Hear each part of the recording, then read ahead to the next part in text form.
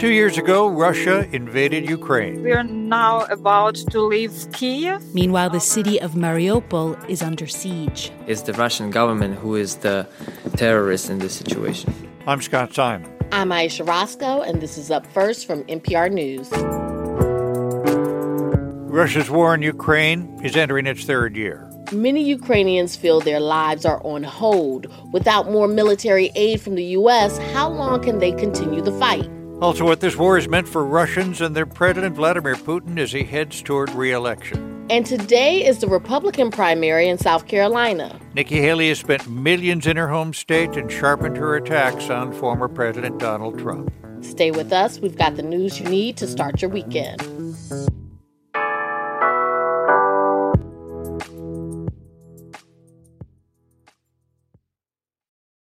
This message comes from NPR sponsor Monopoly Go. Monopoly with a twist. Live your own billionaire life in the hit mobile game Monopoly Go. Build a fortune exploring Monopoly boards across locations like Tokyo, Camelot, even Mars. Roll the dice to build epic landmarks and become a tycoon. Team up with friends for epic rewards or take their fortune by collecting rent, pulling off bank heists, and more. Start your billionaire story today. Download Monopoly Go now free on the App Store and Google Play. This message comes from NPR sponsor Capital One. Capital One offers checking accounts with no fees or minimums and no overdraft fees. That's banking reimagined. What's in your wallet? Terms apply. See CapitalOne.com/bank. Capital One N.A. Member FDIC. Jasmine Morris here from the StoryCorps podcast. Our latest season is called My Way. Stories of people who found a rhythm all their own and marched to it throughout their lives. Consequences and other people's opinions be damned. You won't believe the courage and audacity in these stories. Hear them on the StoryCorps podcast from NPR. Neither Ukraine nor Russia has achieved what it had hoped to when the war started exactly 2 years ago today. Russia expected a quick win. Ukraine predicted Russian defeat. And here to talk about the state of the war are NPR's correspondents in the two capitals, Joanna Kakissis in Kyiv and Charles Maynes in Moscow. Joanna, Charles, thanks so much for being with us. Good morning. Thanks for having us. Good morning. Joanna, let's begin with you. How is the war anniversary being felt in Kyiv? Well, President Volodymyr Zelensky's government is trying to put on a brave face and project strength. World leaders are in Kyiv today to stand by Zelensky. European Commission President Ursula von der Leyen and Canadian Prime Minister Justin Trudeau are among them. But the mood in Ukraine is one of anxiety and sadness. I keep thinking about the mother of a POW, a prisoner of war I met a week ago in northeastern Ukraine in a village not far from the Russian border. Her name is Natalia Kucherenko, and she has not seen her son Vova in 2 years. Every time there's a prisoner exchange, Natalia stands on the road holding a giant banner with her son's face, hoping he's among them. My producer, Polina Litvinova, is interpreting for Natalia here, and as you can hear, they're both crying. I'm standing like for 5 hours, for 7 hours, whether it's rain or even when it was like the frost, like minus 25, I was standing in the street because I'm waiting for my son. And after 2 years, Natalia looks gaunt and haunted, as if she's a prisoner of war herself. Joanna, do a lot of people in Ukraine seem to feel that way? Yeah, for sure, especially now.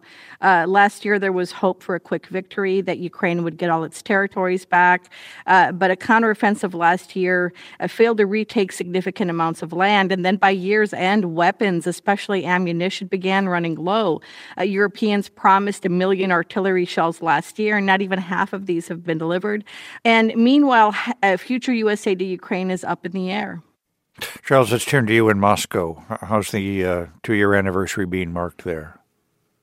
Well, we had a massive fireworks show here in Moscow last night to mark Defender of the Fatherland Day. It's a Soviet holiday with roots in the USSR's victory over Nazi Germany.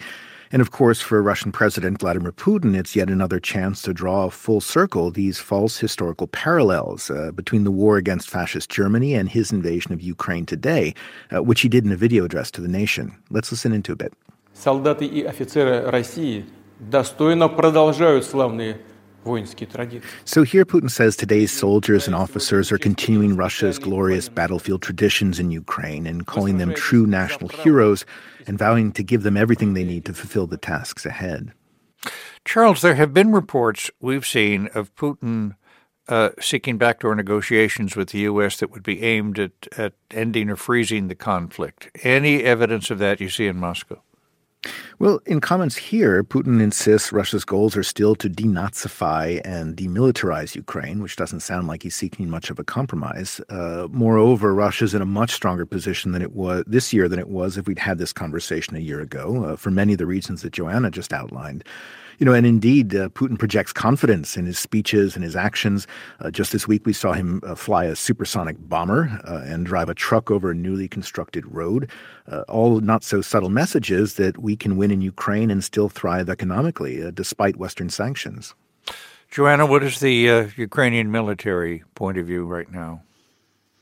Well, the lack of military aid is clearly being felt on the battlefield. A week ago, Ukrainian troops were forced to withdraw from the eastern town of Avdiivka, which had managed to hold back the Russians for 10 years.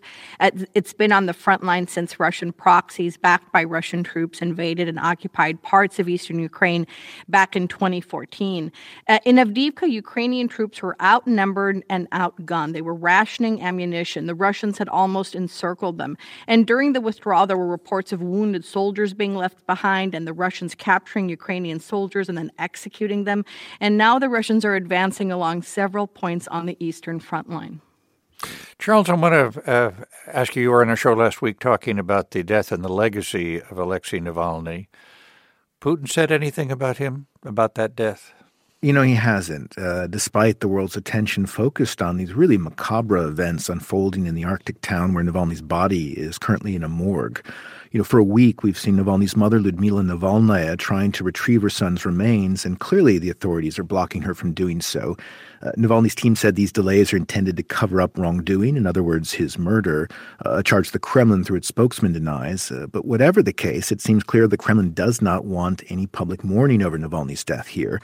And it's why we've seen pressure by the state to force Navalny's mother to agree to a secret burial. In fact, she says investigators are threatening to bury him on the grounds of the prison where he died if she doesn't agree to their terms. Joanna, let's turn to you for some thoughts about what Ukrainians seem to be hoping for in 2024. Well, at the very least, the Ukrainians are hoping to keep the Russians from advancing. Ukraine is making its own weapons, hoping to at least offer some supplies to their troops. They're continuing to lobby their Western allies, especially Republicans in the U.S., to keep up support. And to increase morale, Ukrainian leaders are focusing on some wins, especially in the Black Sea, where special forces pushed back Russia's naval fleet by attacking it with Ukrainian-made sea drones. And Charles, what's the view from Moscow? Amid all this projected confidence from the Kremlin, there are certainly tensions bubbling below the surface, among them the demands of these families of some 300,000 civilians who were mobilized for the war over a year ago. These families are now protesting openly for the return of their loved ones from the front. Meanwhile, we have tens of thousands dead, hundreds of thousands injured, and at what gain? Russia claims to have annexed 4 more territories from Ukraine in name, but it still doesn't control any of them fully, at least not yet. And so we see growing signs of war fatigue here, even among Putin supporters. In an environment where criticizing the war can land you in jail, polls show a majority of Russians would welcome Putin declaring the war over tomorrow if the Kremlin leader were to do so. NPR's Charles Maynes in Moscow. Joanna Kakissis in Kyiv, thank you both very much. You're welcome. Good to be with you.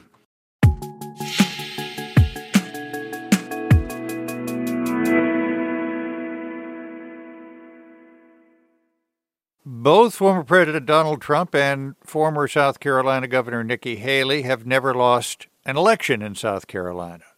That changes today for one of them after votes are tallied in the South Carolina Republican primary. NPR's Stephen Fowler joins us. Stephen, thanks so much for being with us. Good morning. Trump is running as a kind of de facto incumbent. He's at CPAC today in D.C., but he had a rally in Rock Hill, South Carolina last night. What did he tell people? Well, Scott, it was typical Trump fare, railing on President Joe Biden and Democrats, recapping achievements during his first term, and previewing what he'd do if elected again. That includes things like mass deportations and a push for more tax cuts.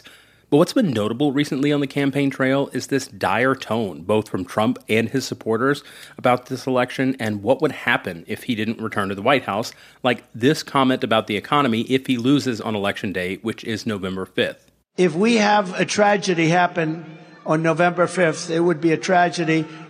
In the opinion of many, and in my opinion, you will have the largest stock market crash we've ever had, because a lot of the stock market, because the only thing that's doing well is the stock market, and it's doing well because the polls are all showing that we're winning by a lot. I mean, there's many reasons Trump is doing so well in the GOP primary, but this vibe of him losing as an existential threat to the future of America is becoming a dominant part of his messaging. And let me ask you about Nikki Haley. Of course, she was Trump's ambassador to the UN, but before that, South Carolina's governor. And yet the polls indicate that she's trailing substantially. If she loses today, is it the end of her presidential campaign? Not according to Haley, who gave a state of the race briefing this week that keeps the lights on for a few more weeks, no matter today's outcome. I'll keep fighting until the American people close the door. That day is not today. And it won't be on Saturday, not by a long shot. The presidential primaries have barely begun. Haley's main argument is that Trump and President Joe Biden are too old and that the country needs a younger, more competent leader.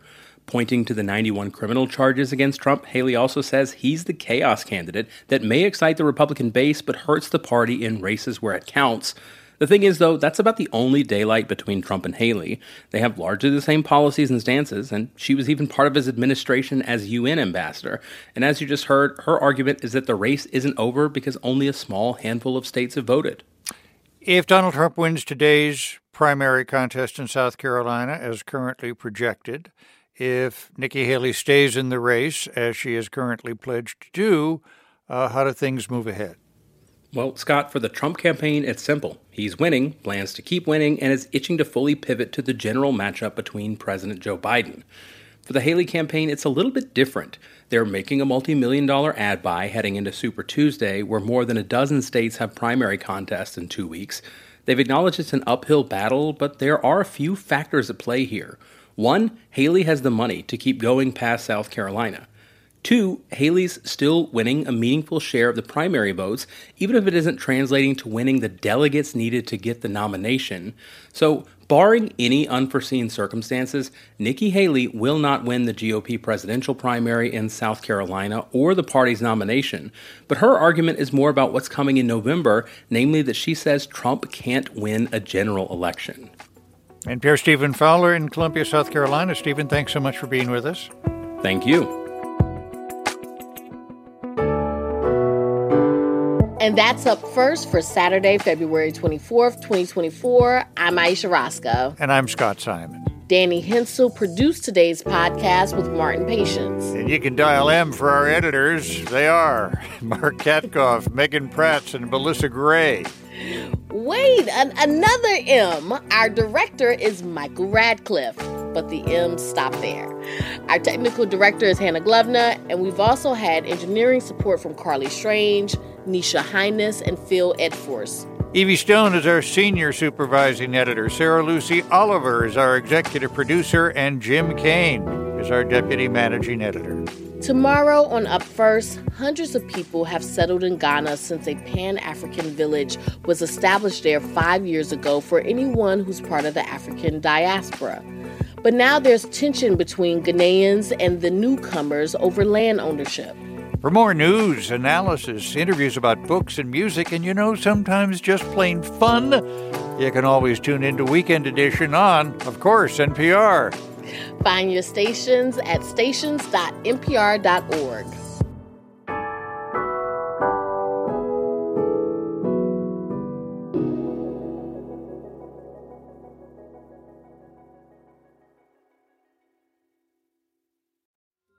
Taylor Swift has dropped a new album. She is the biggest pop star in the world, and everything she does makes news. I gasped. I was like, oh my God, I've been there, and you can identify with it. For a breakdown of Taylor Swift and her new album, The Tortured Poets Department, listen to the Pop Culture Happy Hour podcast from NPR. On Wildcard, the new podcast from NPR, you'll hear people like comedian Jenny Slate reflect on their lives. What is something you think about very differently today than you did 10 years ago? Dressing. Like, not salad dressing. I've always loved it and I'll never stop. Dressing my body. That's all part of the new game show Wildcard, only from NPR. Listen wherever you get your podcasts. Want to hear this podcast without sponsor breaks? Amazon Prime members can listen to Up First sponsor-free through Amazon Music. Or you can also support NPR's vital journalism and get Up First Plus at plus.npr.org. That's plus.npr.org.